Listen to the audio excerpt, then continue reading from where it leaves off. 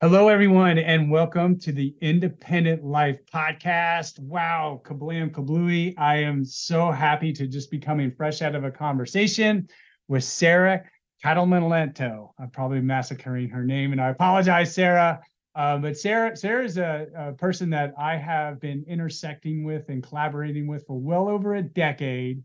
She and I were connecting when we were in school and graduate school, and getting out in the community and doing public health initiatives in sync with one another. Sarah has and I have both since graduated, and now each of us are executive directors. I'm over here at the Center for Independent Living, and she's the executive director for the area health education centers. Area health education centers do so much programming in terms of trying to promote health in the state of Florida, and for all Floridians, there's like 10 AHEC, area health education centers, throughout the state of Florida.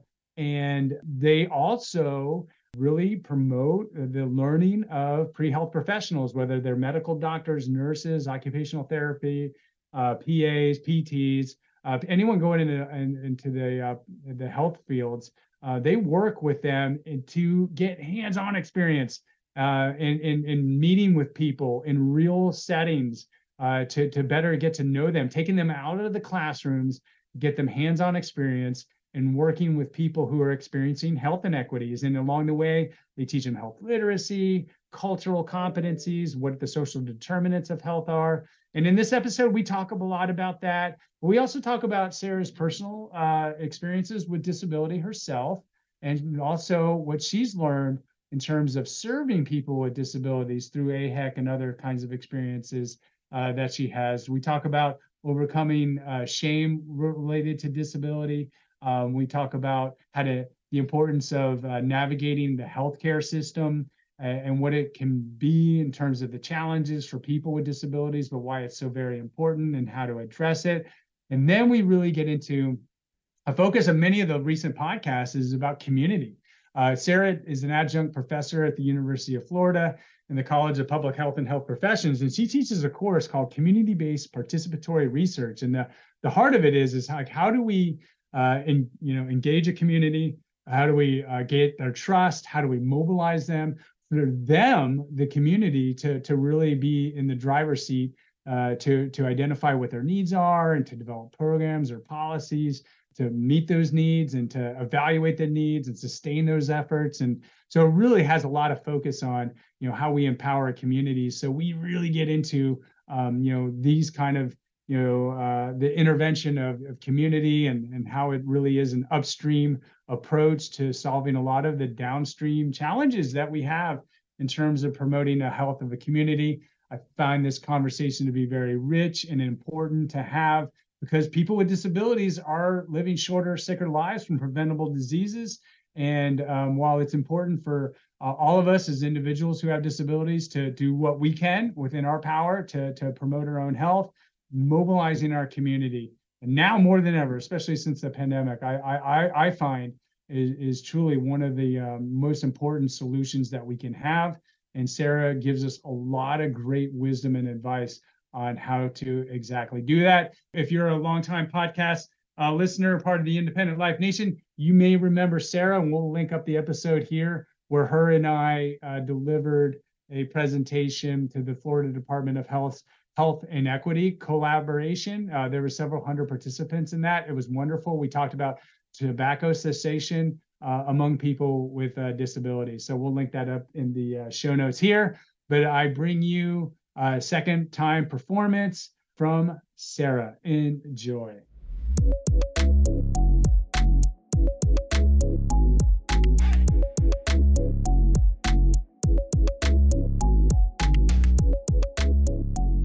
Hello, everyone, and welcome to the Independent Life Podcast. I'm so excited to have Sarah on with us. And you are somebody, Sarah, that I've been wanting to get into a one-on-one conversation with for a while. I know you and I did do a podcast together. We had recorded, if you remember, I think it was a year or 2 years ago. Yeah, I think so. It's a time warp to me, but wasn't that with the Florida Department of Health, Health Equity? It was. Like collaboration, and there was a few hundred people, and we talked about smoking cessation and disability. Is that right? Yep, I think that's right. That's good memory, Tony. I do remember that. It felt like that was a long time ago. So yeah. That's why I felt like I was going to say last summer, but I'm like, is that two No, I summers think ago? it's I know it was two during the two. COVID time. It was during COVID. I do remember that. Yeah, we So had a really good turnout for turnout. that health equity with the Florida Department of Health, and Yep. that was awesome. So I'm saying all that to say you're a second time onto the podcast, but really first time that you and I are just going to have a direct conversation with each other. And so for those that might not have heard that podcast or know anything about you, if you didn't mind, maybe giving us a kind of brief history of Sarah. Especially maybe because we're going to talk a lot about what you do in terms of public health, but Sure. maybe in terms of how you got into the area of health and why it's important to you and where you've landed with it. Absolutely. Yeah. So when I was younger, I was really inspired by my dad. He has always been in health and specifically dentistry. We moved to Florida in 96 and he became the dean of the dental school at UF and has really just for his whole career in life have pushed for and advocated for dental health for the underserved and rural populations and special populations like folks with disability. And so I was really inspired by that. And I thought I wanted to go into like health policy, specifically health lobbyist. And then I just was like, that makes me go to law school. And reading is a lot for me. So I Yeah. I went to Flagler College for my undergrad and recently discovered public health and the master's of public health degree when I graduated. So I came to UF for my master's way back in 09.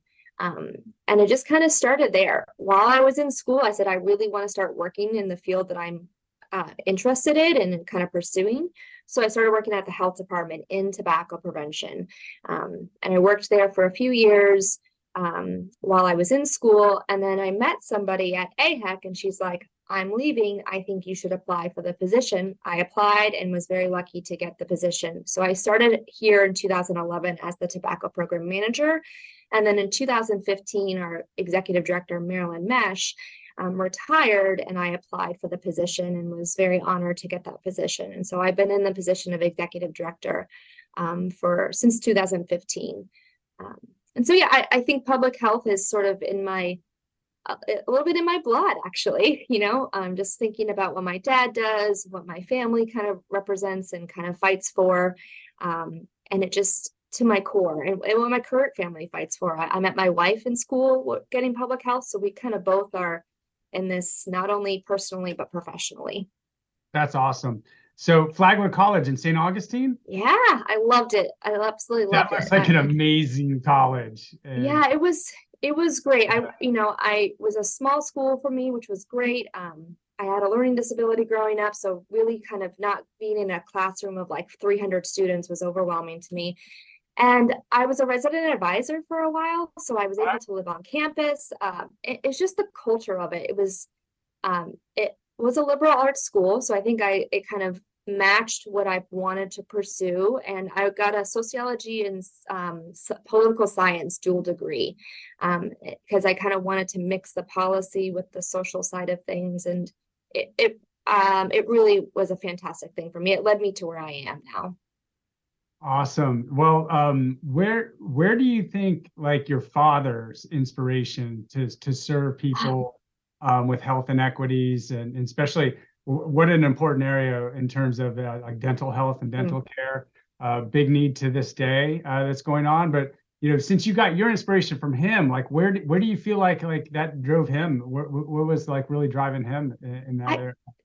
Tony, that's a really great question. And I think I'm going to ask him that because I don't know if he and I have ever really had that direct conversation, but I do think it was, he had a dad who, he grew up in New York, Italian family, and he had a dad who was a business owner and really, I think, showed the importance of hard work and what it takes to kind of create a business from the ground. So I think that hard work and ambition drove from him. And then I think when he was younger, his brother went into pediatric medicine and he went into pediatric dentistry. So I think that they were kind of encouraged to look into the medical field or the health field, really. But even when my dad was in the military as a dentist. I remember a story he used to tell me about. He used to provide care to in Texas where we lived, to immigrants coming in, and he would provide care to people who wouldn't want to touch them. He provided care to the people who were HIV positive, who dentists back then didn't want to touch them. Right. I just think it was in his, I want to assume it was in his nature. And he kind of, I don't know, it was just, and my mother was always the supportive wife of helping him pursue his academic professional degree, and also pursuing the movement of him becoming here the dean at UF. So wow, what a great inspiration. Even if you don't know where it necessarily came from, I'm glad you caught what he has. That's a good thing, and I hope other people catch what you now have. And so you mentioned you yourself having a learning disability. How did you come to find that out, and how have you adapted and accommodated to it? Because I know you said, you went to Flagler College and got your master's in public health. You're an adjunct professor, you're executive director for the Area Health Education Centers, AHEC. So you're doing a lot of different things. So talking from your own personal experience with the disability, how have you been able to integrate? Yeah, so I got diagnosed with attention deficit disorder and dyslexia in second grade. And I specifically remember my teacher, Miss Duffy from New Jersey, bringing attention to my parents, the fact that I may have a disability. And so I got tested, and I went on medication. And my mom always used to tell me that it's not that you just have a different way of learning. It's just a different style of learning, and some people need X, Y, and Z to help them, and you need this to help you. Right. And it was sort of something that she taught me not to be embarrassed about it, but also speak up when we needed to access the services that were provided to me. So I got extended time on things. I got a private area to do testing. And so that really helped. And I kept that through college. It helped me through college as well.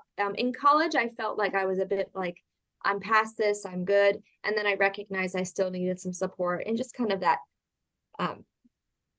putting that shame away and kind of being okay with the fact that the disability doesn't go away necessarily. And then as I've gotten older, I've just kind of it's just part of who I am. I say things sometimes backwards, or I don't say things in the right order. And I think that's tied to my dyslexia, but I call it me. It's that's who I am. It's just my personality. It's my quirkiness when I do things and do public speaking and that kind of thing. And I don't necessarily put it out there that I had a disability growing up. Sure.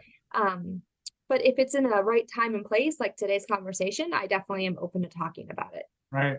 So learning differently is what I've heard a lot of people prefer, LD being kind of acronymed as. So you talked about thinking that you got over it, but kind of didn't, and had to put the shame away. How did you put the shame away? I think I realized it was a professor that came to me, and she was like, "Hey, listen, you know what you're talking about in class.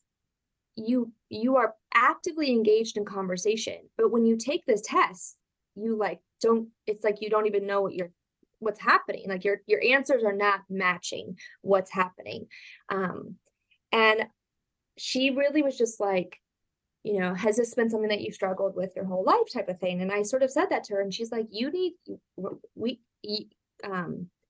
we are here to help you with that. We don't want this to be a hindrance. We don't want this to be a detriment to your success in school.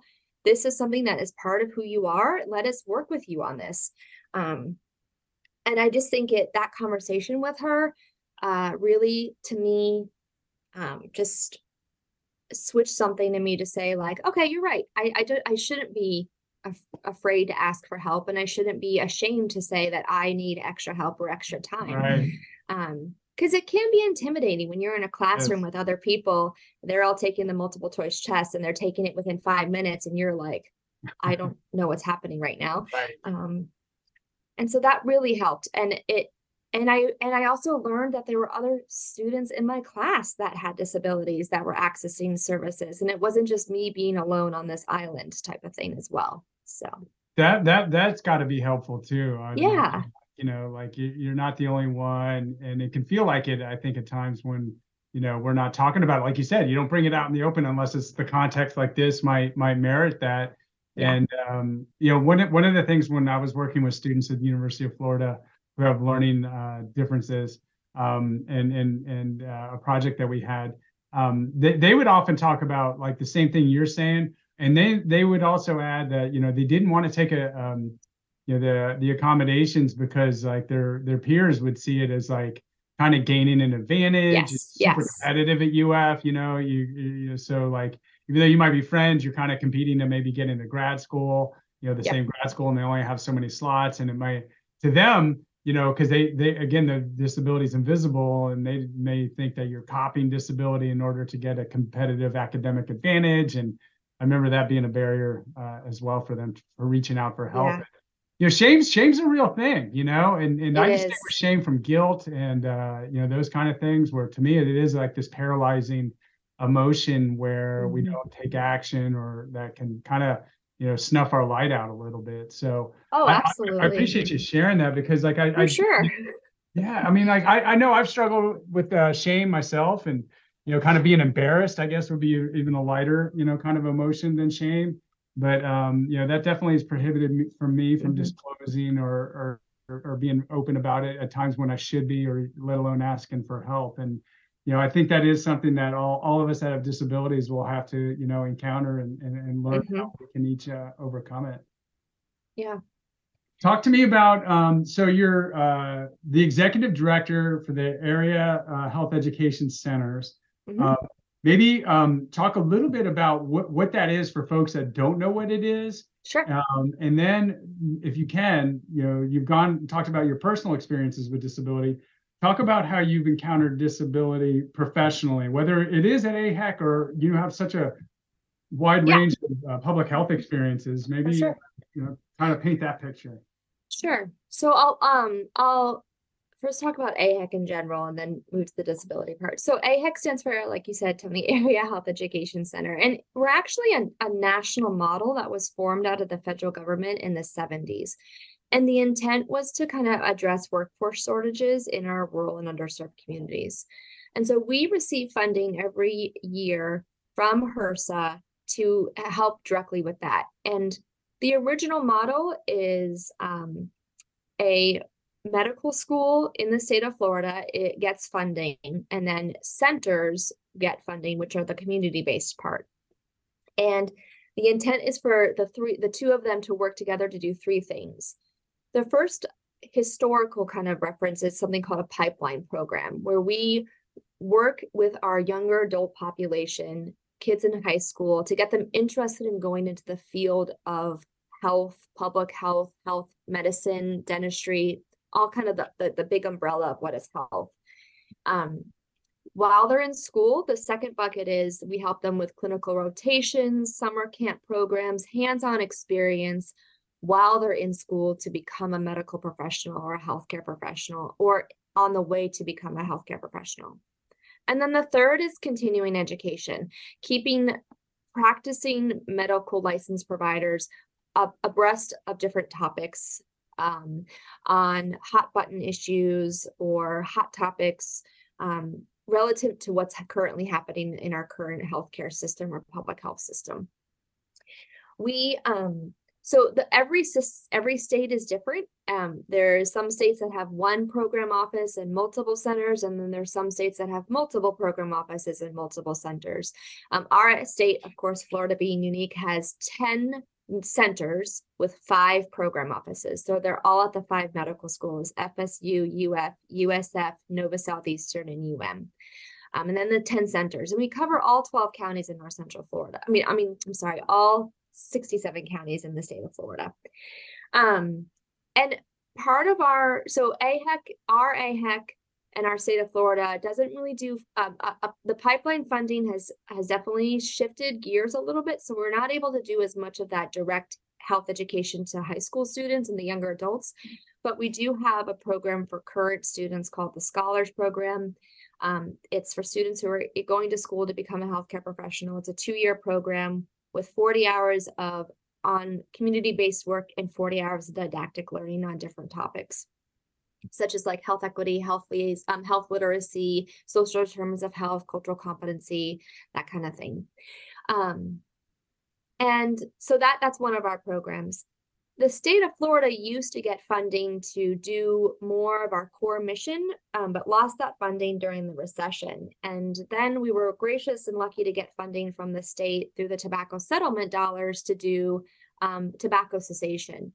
So we're funded by the Bureau of Tobacco-Free Florida. All 10 centers and program offices get funding. We all do the same thing, which is group cessation. So we help folks who want to quit tobacco. We provide them counseling, behavioral health support, and then nicotine replacement therapy. And then we also train healthcare students on how to talk to future patients about tobacco, because they don't really get that knowledge, or about the dangers of tobacco in the body. And then we work with healthcare providers in clinics to help them set up it's called systems change, help them identify tobacco users and set up a referral system to refer them to the services through Tobacco-Free Florida. And then we also train those healthcare professionals on how to talk to their patients about tobacco. So that's one of our programs at Swanee River. Another program that we have is our Health Insurance Marketplace Navigator program. And that program really is helping folks get insurance through the Affordable Care Act, which is like a whole nother podcast that we could probably do, Tony. That sounds pretty comprehensive, trying to navigate through the healthcare system and insurance. Yes. Like, wow. And then our other department at Swanee River is called our Meeting and Association Services. So this is a little bit of a unique kind of offering that our AHEC does compared to other AHECs. But years ago, we got into the business of association management. And what that means is we manage the day-to-day business and operations for different associations, but they're all health associations. So we happen to be the managing entity for the Florida Public Health Association and the Florida Rural Health Association. And we also manage a national organization.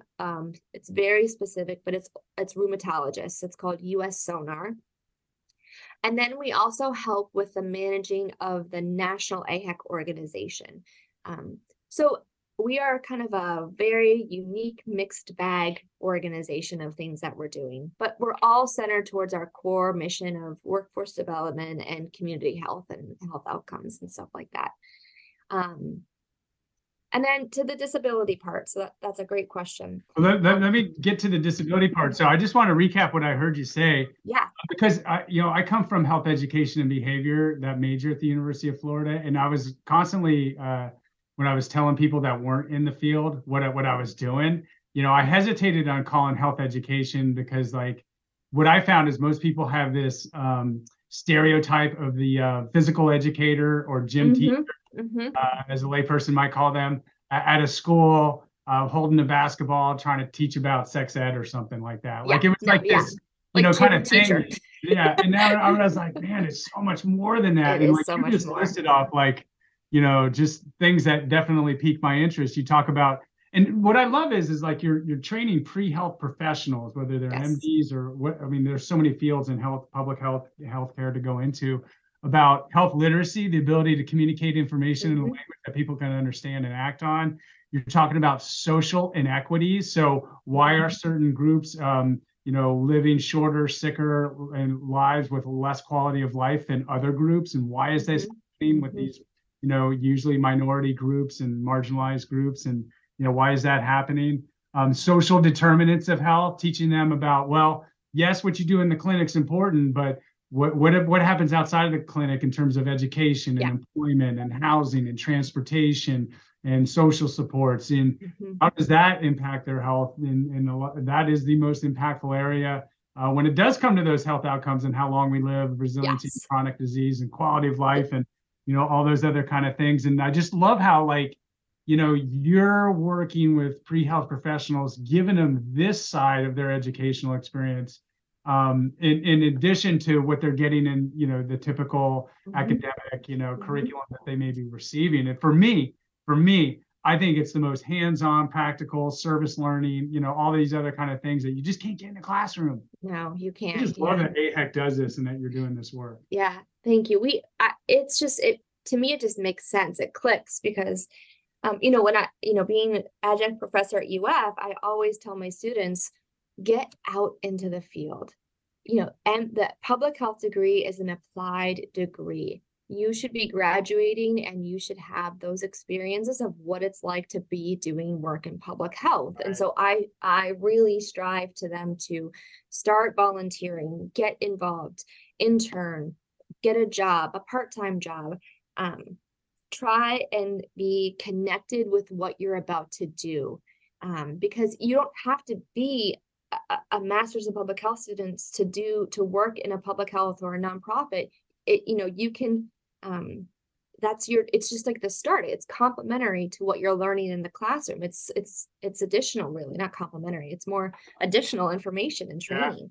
And so I strive that. It's critical. It really is critical. Yeah. Big time. So I just wanted to kind of summarize that, and I didn't even mention cultural competency. We'll get there. Like that's definitely so all those buckets, it's just amazing that you're integrating that into their academic experience. And I do believe the hands-on is really kind of like the applied. And it's just wonderful that your program does that. All right, let's circle back to where you were kind of heading in terms of how have you encountered disability through the work that you're doing? So it's both personal and professional too, above and beyond the disability that I was talking about with my learning disability. So the first encounter that I kind of tapped into disability, I was in school. I was getting my master's in public health, and I was in my program planning class, and we had to do a needs assessment. And my group, it was Tracy Barnett, who was the teacher, and Jamie Pomeranz, who was sort of support person to the class, another professor.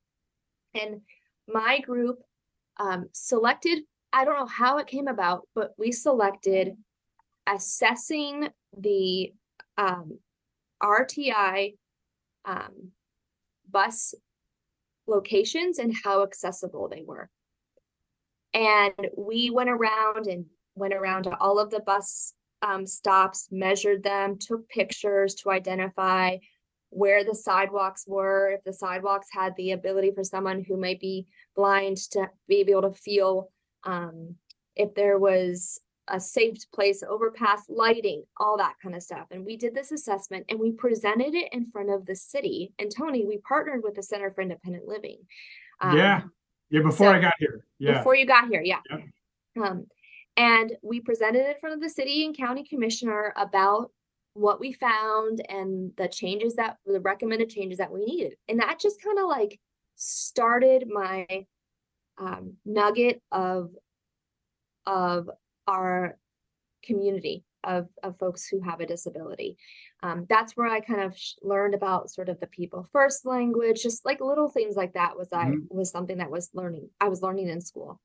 And then I had the wonderful time to meet my wife, Lindsay, who has a sister with a disability. And so not only do I have this sort of the start from school, but now personal connection of having a sister who has a physical disability. I have a cousin who has a disability of autism. He's autistic.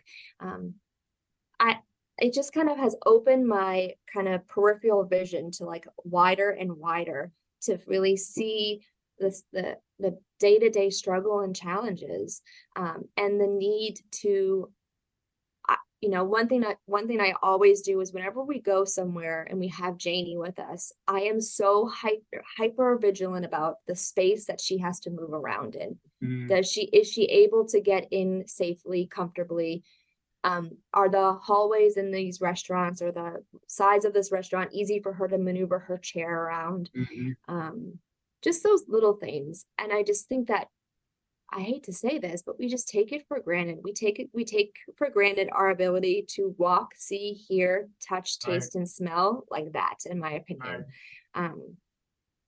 and just experiences of little things. So that just really has touched me in a way to just be more aware of some of the inequities that are out in our system right now, and the challenges. And I think it speaks, Tony, to a whole different. I mean, you and I could probably talk about this for hours, but just there's this whole other level. So it's not just the mental and physical and emotional toll on a person and that person's family and care and support team, but it's also to our how our systems at the state and federal level do not, in my opinion, line up to what they need for people with disabilities. Right. The challenges with Medicaid, med waiver, the ability to get things, the ability to seek care, just and the care that's provided at times. Yeah, it's another conversation that I think we could totally have. But yeah, no, yeah. It's very true, and I think it kind of goes back to where you let off. It's like policy. Yeah, so you know, when we look at like what you're just saying there in terms of med waiver and all these other kind of things, it's a lot of policies and funding and where we put the these kind of resources into place. And kind of like you at the top of the what you were discussing there, working with the local bus transit services and an organization, our center before I got here, on accessibility. Are the bus stops, do they have those easements? Do they even have a concrete pad, for people to be loaded on and off, and do the buses themselves, and the drivers and, everything else, doing everything that's required, and advocating for those kind of policies. And I do know your work has led to some serious changes, and it has helped to involve us more into the paratransit services, so that has paid off. I also the policy in disability, and then there's still so much work to be done. Absolutely. In so many different areas, whether it's the ADA, that's really meant to address some of the things that go on with the workforce, or in public access to different services, emergency management, disasters, and like there's still so much work to be done, and let alone navigating the healthcare system. But I appreciate you sharing too about your wife's. Is it her sister? Her sister. Her sister. Yeah, sister-in-law. And like when you're talking about when you're with her and being out in public and being hyper vigilant, then that really resonates with me.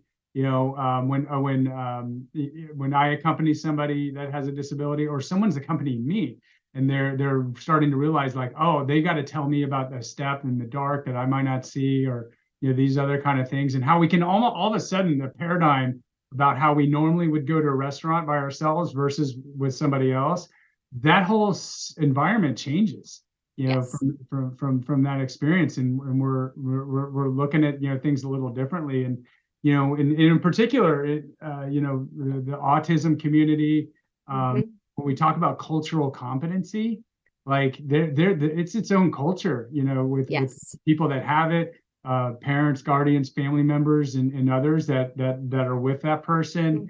I just returned from a conference called the Family Cafe, where thousands of families with people with all kinds of disabilities, but certainly autistic, and they have their own culture. And I think it's an important culture for people to understand who aren't a part of it, because when people who have autism or other disabilities, when we talk about, is this an autistically friendly environment or restaurant, those other kind of things, like they would probably have a better understanding of why that might be important, to be able to create those kind of spaces that are in there. And when you said too, like talking about taking things for granted, like I think so too. Like even as when I came on here to the Center for Independent Living, one of the programs that's offered here is a wheelchair ramp program. So we saw wheelchair ramps in the homes of people who need one. They're in a wheelchair, have serious health conditions, and are low income and can't afford one. I was shocked, and continues to still be shocked, about how many people are in a situation that need one. Our list has it's been up to hundreds of people that need it, and we can maybe do dozens a year, and we're still chipping away at it. But I was taking for granted just the ability to leave my house, to step through that threshold, in or out, and not think twice about it. Now Yeah. I'm like, oh, what a gift. I'm able to be able to do that. So I think like that's an important thing, to look into. So you said a lot there, and I really Yeah, appreciate thank you.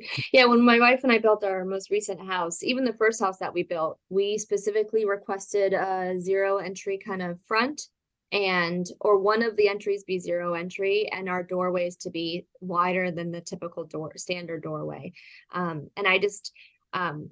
I was joking with Lindsay the other night about just when you go and look for homes, most homes don't have those. They have a step up, or one thing actually, Tony, we were talking about vacations, going on vacation with Jamie and finding, Airbnb is doing a good job. Not to shout out one company, that's the one company I typically use, but they basically they put ADA accessible, and they're now requiring them, I've started to see that they're requiring the houses to take pictures that show the actual measurement, show the different parts of the home that they are considering as accessible. But there are some homes that they think they claim to be accessible, and they're just not. You could just tell by the picture. And so I just, one of our dreams is, if we ever win the lotto, is to help build a surplus of homes that are vacation friendly for families to go on, who have people who may have a physical disability and need the use of a wheelchair. Right. So it's just those little things that have just made me more aware of some of the inequities.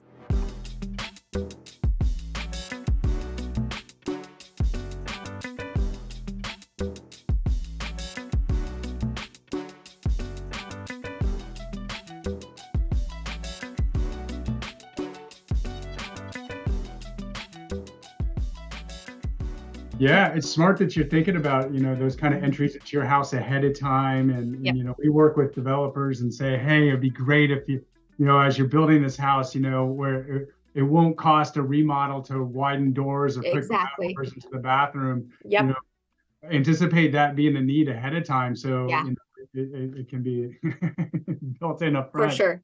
It could be so costly, down the road. So it's great you're thinking about that. So given your personal and professional experiences with disabilities, what's your take on some of the top issues, that face people with disabilities, and what do you think we should do about it? Oh, yeah, that's there's so much, right? Yeah, it's a loaded question. A bit. I think the first thing that comes to my mind is the first thing that comes to my mind, I think, is going to be, I would say, the issues that we're having with Medicaid. So when you have a disability, most people are able to get onto Medicaid, but you have to have this waiver and you have to have proof, and just there are thousands of people on this med waiver right now. And I just think the lack of funding to help reduce that list, to help people be able to get onto Medicaid, and just some of the nuances and red tape that they have to go through is just really, I understand why it's there, but some of it just doesn't make any sense, in my opinion. And I'll give you an example. Some people, I've been told, and this is just kind of secondhand knowledge, Tony, so let me just say that as a kind of caveat. But I've been told people who have a physical disability that they were born with still have to show proof of the need to have a wheelchair every certain number of years. And that just, to me, it's like, why, and they have to go through this waiting period and this approval process and this paperwork. And it just seems so challenging. So I just wish we could streamline the process to apply, maintain status, and continue to get services without this rigmarole of reapplying every certain period of life that this person is growing up with their disability, if that makes sense. It makes a total sense. Just to summarize what I heard is for people with disabilities to get the type of health insurance coverage that is merited and entitled to them, it's a bureaucratic nightmare to navigate. And for me, one of the things is to understand the process. like you need a graduate level degree. Like really, Yes, really, it's a complicated process. You need a it is graduate. so complicated. It Yes. is not, and again, like, when we talk about in the general population, everybody, Yeah. the average, literacy levels is around middle school. Um, Mm-hmm. and literally this requires almost a graduate level education to understand the Mm-hmm. system and then to navigate that system through Yes. all the, like, even if you have that graduate level understanding, it's not an easy system to navigate. You come No, up against walls, it takes times, there's delays, you could be hitting dead ends. And absolutely. like you said, the redundancies within the system, even Mm-hmm. though you've gone through an approval and a verification and a documentation process, that thing starts all over again down the road somehow. Like, so like a lot of these, kind of things that are just like layer upon layer upon layer Yes. of complications. And And just, yeah, and really also just the amount of time, and time, who has the to time? me, to me also, it's for those people who have a certain level of income, some of these things they can use additional income to support things, Right. where our folks who have from a lower SES, I, I just can't imagine that's like an added challenge. And it shouldn't be. Right. But just also, yeah. So I mean, like, I know families and friends who live in other states and what they have access to compared to, unfortunately, our state. And it really is, it's sad to hear how we are in the lower percentile of funding, support, all that Mm. kind of stuff. And um, that's my biggest, I think that's the biggest importance to me is fighting for a better system Yeah. and more funding. Yeah. So, Yeah, yeah. yeah, it's complicated. Give me your take on what you think about in terms of health literacy as it pertains to people with disabilities. So again, the ability to communicate and understand in a Mm-hmm. language that people can understand and act on. People with disabilities tend to have lower health literacy Mm-hmm. skills. And when I think about like a healthcare provider communicating to a person with a disability, they could be deaf, and so that you need a sign language interpreter, Mm-hmm. ideally in person if they're there, or VRI machines. Sometimes they're not there for whatever reason that might be. Yep. But then I also think about like, is it your sister-in-law? Mm-hmm.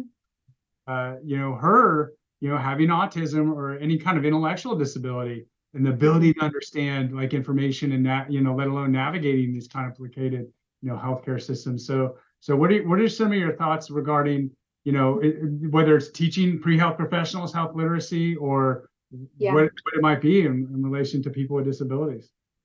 Yeah, I think this is another added layer. So my sister-in-law doesn't have autism, but my cousin's son does. And his autism is pretty severe to where he's somewhat nonverbal. So for him, I think they their health literacy, but my cousin is a nurse, so I think that does help a little bit with the medical side of things.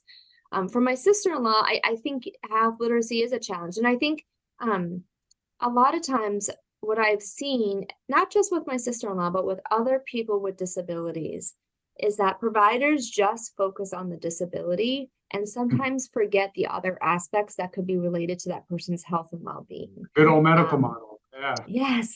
So, let's talk about what are they eating? What type of level of activity? Doesn't mean that if they have a physical disability, it may not mean that they may not be able to be physically able to do some exercise or something along those lines. But just kind of focusing on the quality of life outside of that disability, if that makes sense. That to me, I think is sometimes a challenge that we have working with providers who treat individuals with physical disability or in a behavioral health setting. A lot of times they're like, oh, smoking is okay for them. That's their coping mechanism. That's helping them through X, Y, and Z. They have bigger fish to fry. They have bigger things that we need to focus on. And I just sometimes want to pull my hair out because I'm like, no, smoking is so bad. It doesn't matter if you Still are top killer, X, right? Y, and Z. Yes, it's the number one preventable cause of death and disease in this country. It's so for me, I'm like, it doesn't, to me, um, it's still important to bring it up. It's still important to ask. It's okay to ask, and you can ask in a right way or in a less threatening way. It should be addressed to every single person, and regardless of who that person is or what they look like or what, who they are, it doesn't matter. They should be asked about tobacco, because we know people of certain communities and populations have higher rates of tobacco, and disability community is one of them. PTSD, almost a 50%, Yes. Is the general population hovering around 20% smoking? Yeah, a little bit lower than that. We're making some headway on that. The vaping has not helped at all, though. It's like taking us a little bit backwards. That's a whole nother conversation, Tony, on vape. But honestly, it's not, we don't know enough about it to recognize if it's safe or not. The regulation is up and down. So for us, we encompass it under the frame of tobacco, and we really just try and get people to not use any form of tobacco and help them go through the clean process. But certainly certain diagnoses of disabilities have greater than the general population's rate of tobacco use. Yes. Sure. For sure. We'll link up the episode you and I did with the Florida Department. Yeah, that would be great. That would be about specifically smoking cessation and people with disabilities. So, so one thing I do want to get to you on, because I think this is where you and I really have a lot of shared interest in terms of public health, is the importance of community. Yes. So like we can intervene at the individual level, the interpersonal level. Yeah, we can do policy. We can do the environment like you did with the bus systems and stuff like that. But then there's the community, right? Mm-hmm. So talk to me about what you think the importance of community is in public health. I think it is so, it is what is public health. I mean, public health is not about the individual. It's about in my opinion, I'm going to use community in like a broad sense, but it's about the social structure, political community system that impacts public health. I mean, they're all tied to public health. Part of it is individual behavior, but individual behavior could be so dependent on their environment, their community, their social structure, their system structure, all of that. Community is really important in terms of ensuring that when we are talking in public health lens, when we are talking about issues, addressing them at a community level, a systemic community level, I think could make a huge impact or burden on our individual health and our system in general. Tony, I don't know if you're familiar with it. I'm not going to get it exactly right. It's a little embarrassing that I don't have it exactly right, but there's this new image out there, what seems new to me. I haven't been in school for a long time, of the upstream and downstream. And it's it shows a river and it has individual. You might have actually shown this in my class one time. I don't know if it was. I don't think so, but I'm familiar with the upstream downstream analogy. Go for it though. Yeah. So basically, like instead of addressing things downstream, let's address things upstream, because that's what's causing things, and I just, to me, it's a great visual to recognize that it's not just what they're dealing with right now, what is causing them, what they're reacting to something. What is that reaction being caused by? Let's address that versus let's addressing how they're reacting type of thing. It's simply with like the concept of prevention. If we can prevent things, that should be our focus. And that's what public health is about. And there are communities that are actively starting to look into addressing things at a community level for the long term. And an example is age-friendly communities. They're addressing communities to be age-friendly as individuals get older. How can we be a more age-friendly community? And I think that should be done with all walks of life. Yeah. Oh yeah, in Florida, that aging in place is kind of a push and an initiative. And yeah, so the way what really helped me is someone explained the upstream downstream through a metaphor of there was a couple people that was next to a stream, a river, and they see this kid floating down the stream drowning, and then one of them jumps in to save them, the other throws them the rope that's on shore and pulls them both in. Then all of a sudden there's two kids and they do the same thing. So one of them jumps in to go after the kid, the other's on shore, throws them the rope, pulls them in. Then there's three kids go through the same thing, four kids, five. They kept going through all this. And then all of a sudden, as more kids keep floating down, the person that throws the rope, drops the rope and starts walking upstream. And the person that's about to jump in to save the kids is like, where are you going? He's like, I'm going to go tackle the person who's throwing these kids in, That's exactly upstream, right. Yep. and so, for me, I do think community is that, kind of an upstream approach on how we can address it. Because as Centers for Independent Living, we do very well serving individuals, access and utilization, and that's such an important lane. Downstream, super important. But then, we're also, trying to really reach out to our community, engage our community, mobilize our community. And since, the pandemic, things have kind of shifted. I've sensed in our community and its level of, unity within the community. And so we see this as a really great time to reset. So I know you, have done some work with community before, but what are some of the, key things that are needed to engage, to gain the trust of the community, help mobilize the community in order to address some of those upstream issues? Yeah, that's a really great question. I think it's something that we don't talk about enough, especially in the lens of public health. But I think the number one thing is we need the community to be involved. And I think we can't force that community to be involved. The community should be actively wanting to be involved to some degree. I think that there's a need to find out what the community needs. And I think a lot of times we see a community and we can pull statistics from that community. And those statistics are probably what we know is going to be was shown within that community. Low SES, low health, high school degree diploma, just based off of all of these different data points that we can pull. It's a community that needs help. Okay.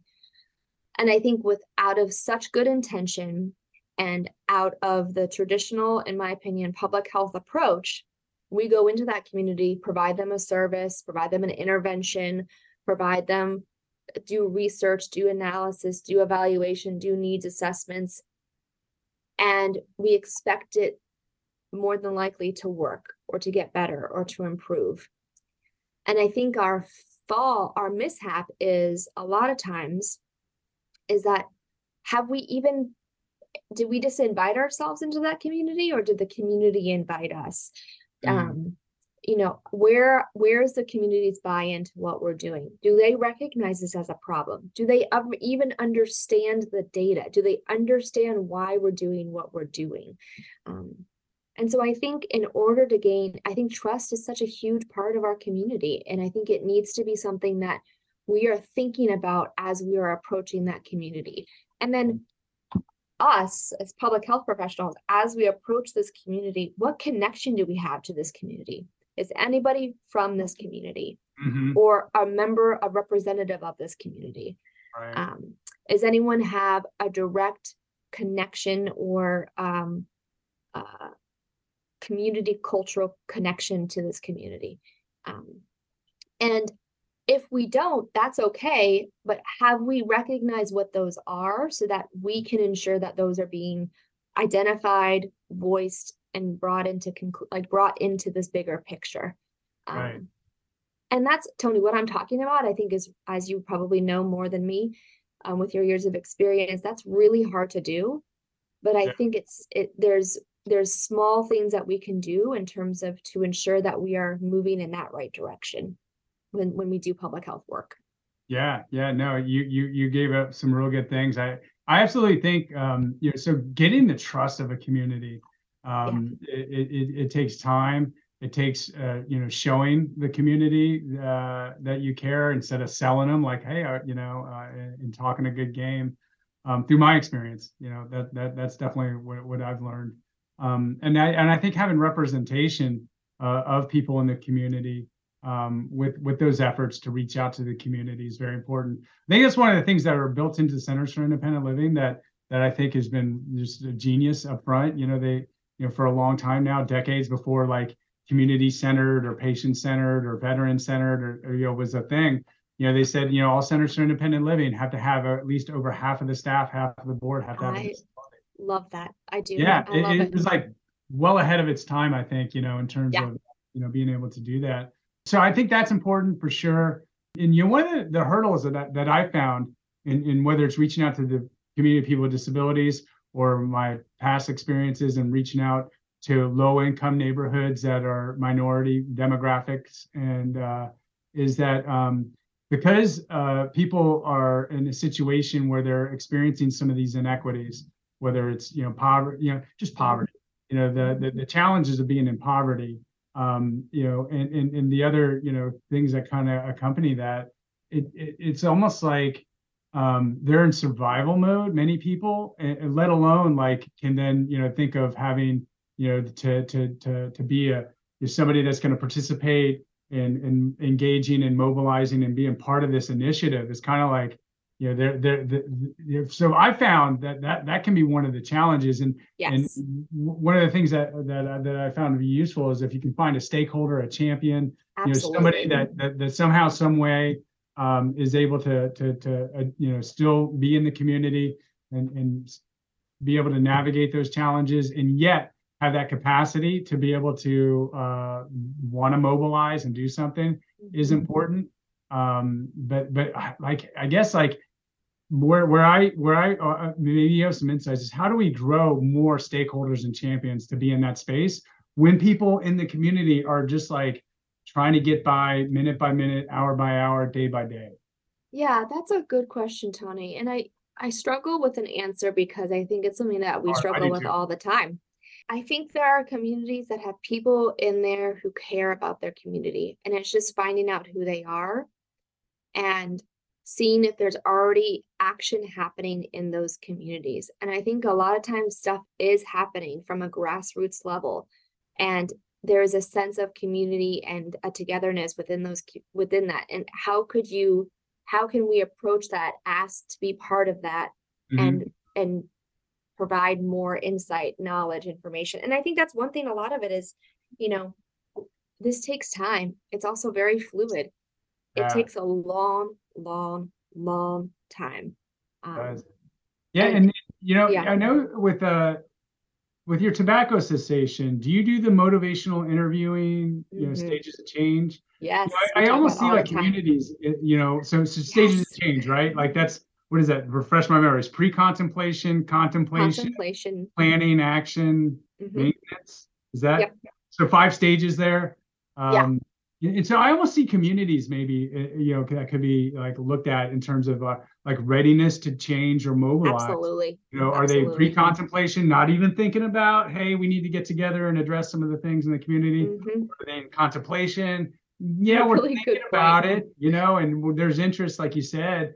Or are they already in a planning stage somehow, some way? People are kind of getting together, or are they taking action, just starting out some initiative, or maintaining?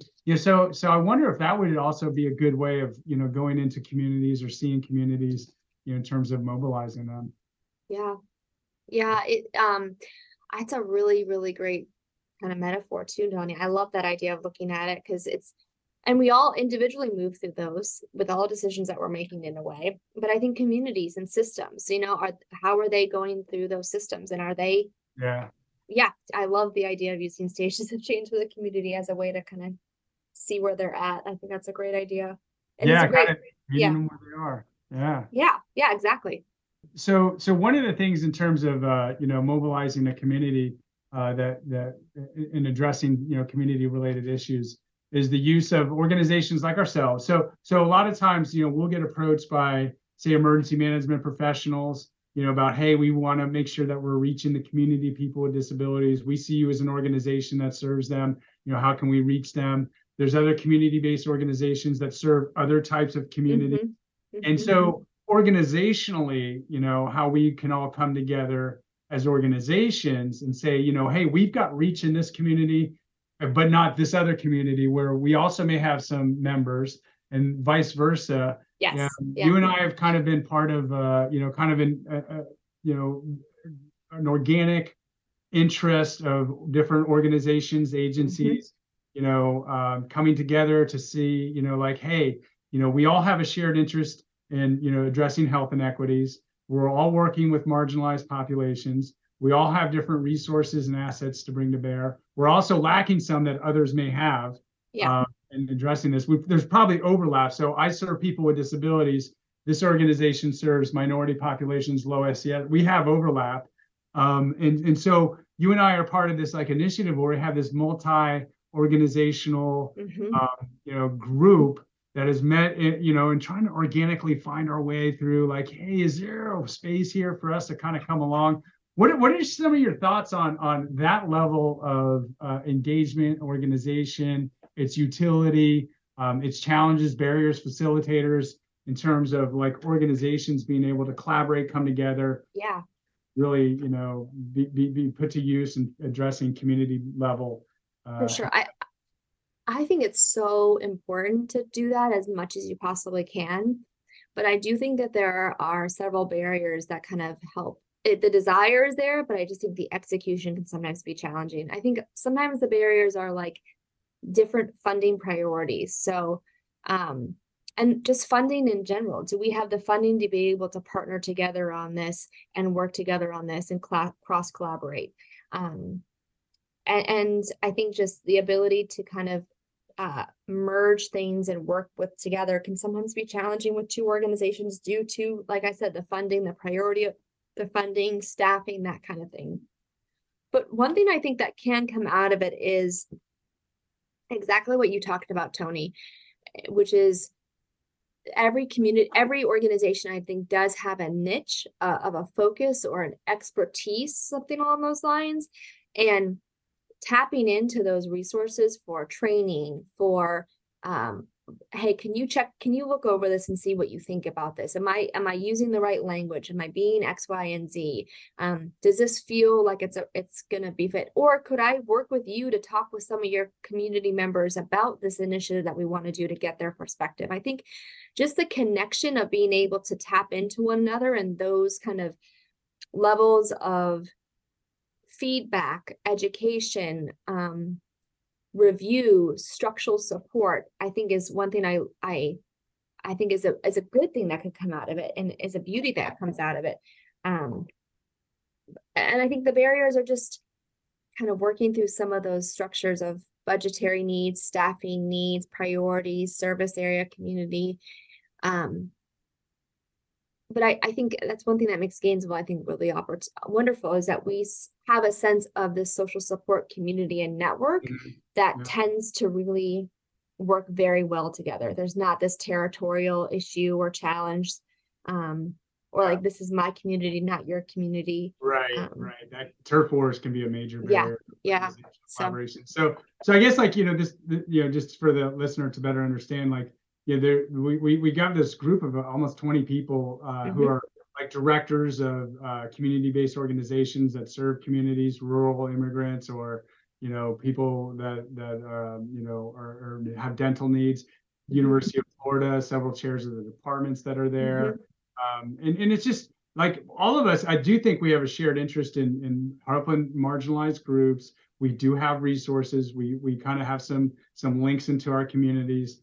And we are very motivated and inspired to do something together. We see but I think that the how is challenging. Like you said, that's exactly right. Yeah. To me, time. It's a big factor. We're already like maxed. Like, I don't know about you, but I feel busier than ever. Like ever. Like, and I was already busy before. No, I talked to other people, and they're saying the same thing. It's like, oh my gosh, I'm drinking from a water hose or fire hose, and so I think like the time and the workload, like you said, sometimes like we're responsible to meet certain deliverables for our funding, might not be compatible with one another, and reporting and all that other kind of stuff. But it gives me hope that like we're interested. Our whys connect in many ways, but the hows, I think, is the next step into figuring out how to thread that needle. You did a much better, eloquent way of saying what I was just saying, Tony, but I think you're totally right. I see the hope, I see the opportunity. It's just kind of figuring out those systems of connection and how, and collaboration, that I think the dialogue is happening. It's just, how do we kind of connect those dots now? One of the things that was shared in one of our meetings when we're getting that group together, and I've heard this in other circles too, so it's not necessarily unique. And it's an internal challenge I've come up against and I want to see how you process it yourself, and kind of juxtapose it with how I kind of like deal with it. Mhm. So, one of the things that I find challenging is we're talking about addressing issues that have like been here for the dawn of Oh, humanity, maybe. I don't mhm. know. Like it's just Yep. been like, how long are we talking about inequities in education for marginalized groups? How long are we talking about inequities in employment for marginalized groups? How Yep. long are we talking about housing inequities, transportation inequities, economic inequities, Mhm. justice? And like, it's like, like we're inspired and we're motivated. And at the same time, like, it's just like, has anything changed over all this time? We've had policies, we have these great interventions that are evidence-based and we're trying to implement. And like, and there's times where I'll have like frustrations over like, we're working so hard, but are we making a difference? Yeah. So like, how do you handle like that kind of like sense of challenge? Yeah. I'll say, in doing the work that we do. I think the word that comes to mind to me, Tony, is there's a sense of being jaded. There's a sense of being like, what's the point anymore? I'm not Trying seeing, so I'm, hard. yeah, like, it's frustrating. And I think at the end of the day, there's something inside of, I think, a few of us that just want to keep the fight going and are not willing to kind of let that go. And they see small glimmers of hope and change. Um, and I think that's what kind of keeps me going personally and professionally. But I also think what keeps I'm not going to speak for all public health professionals, but from my work with my other public health professionals together, I think we get giddy over those little things. Um, and I think, Tony, you're right. We've been talking about these same issues over and over and over and over again. And I think what I have learned as I'm becoming more into my 10 plus years in the community, in the field, is that a lot of what we're dealing with is tied to policies and politics. And I hate to say that, but I feel like Mm, that's the elephant in the room when we talk about public health. We don't yeah, talk enough about political power and structure and decisions that are being made at sure. multiple different levels and how that impacts the work that we do as public health, in my opinion. That Um, probably leads to the jadedness. Yes, it does. It does. It does. And Yeah. there's success stories out there all the time. And then there are challenges that come into play all the time. And I just think it's recognizing what battle can you fight and how can you just keep yourself afloat, but also enjoy life too. There's this healthy balance of the two. And I feel very fortunate to be able to have people in my life who keep me motivated. Really, it's the team that I work with. They get me going every single day in terms of my work, my professional work, and my professional career. And then personally, I'm very fortunate to have a wonderful partner, a wonderful family, a wonderful sense of community.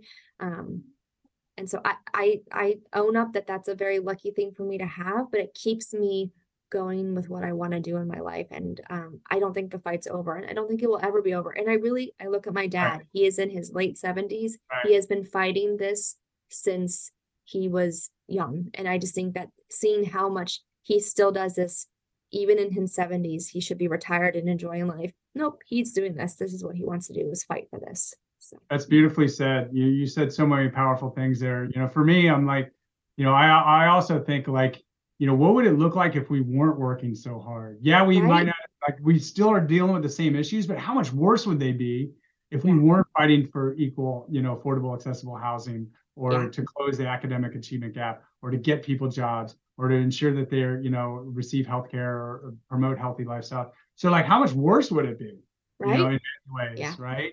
Yeah. And I do think like we all who are in it for a lifetime do need to be on guard for the burnout, the jadedness. I mean, it's happening in droves, right? Since COVID, Absolutely. people have been fleeing Absolutely. public health and workforce. So like we do, because we see people that are in crisis, Mhm. and we want to help them, and we do see the barriers to it, and we take that home with us, and then we see these, like you were saying, these political forces that come into it, Mhm. which are driven by business too. and bottom Absolutely. lines and money. Yep, absolutely, Tony. Other kind of things, and it can be, and that seems like bigger than any one of us can conquer. For sure. Then we can become jaded, and figuring out what could keep us in there. And when you said success stories, I was like, yes, because I feel like, when I started, and I heard this from other people, like down the path of wanting to serve other people. One of the things that I still hear other people saying as they're starting out is like, if I can only just help one person, it'll all be worth it. Yeah. Somewhere along the line, we helped that one person. Mm-hmm. It felt good, and we helped another, and we are helping people, but we're not like solving it for everybody. Yeah. And I think sometimes it's coming back to like you said, what are some of those successes? Yeah.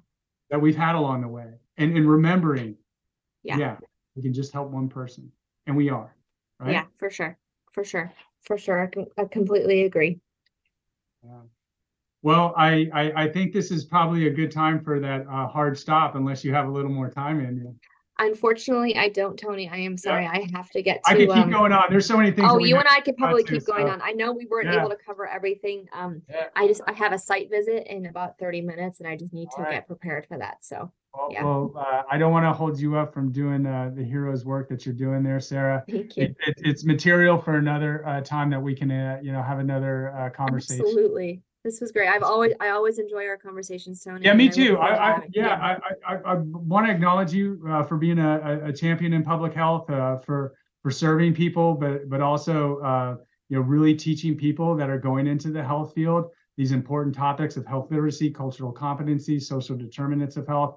Really being able to really look at this from all the different angles. You're in every circle and corner that I am looking to collaborate with, and just very grateful to be working alongside you, and look forward to continuing to do the good work. Thanks so much. Yeah, same to you. I always feel like I'm glad to see the connections that we have in terms of the work that we do. And I think that the community is very lucky to have the Center for Independent Living, and for you to be there, because it's such an important piece of who we are. And so this, same thoughts towards you. I think it's been great. And I look forward to the many more years of collaboration too, because I know it's not over. All right, Sarah, until next time, we're going to take this onward and upward. You take care. Thank you. Bye, everybody. Thanks. Thanks for listening to the Independent Life podcast, brought to you by the Center for Independent Living of North Central Florida. If you like what you hear, please rate, review, and subscribe. And if you know anyone who might benefit from listening, share this podcast and invite them to subscribe too. For questions, suggestions, or if you have a story you'd like to share, please email us at cilncf.org@gmail.com or call us at 352-378-7474. Thanks for joining us. Until next time, support, advocate, and empower each other to live the independent life.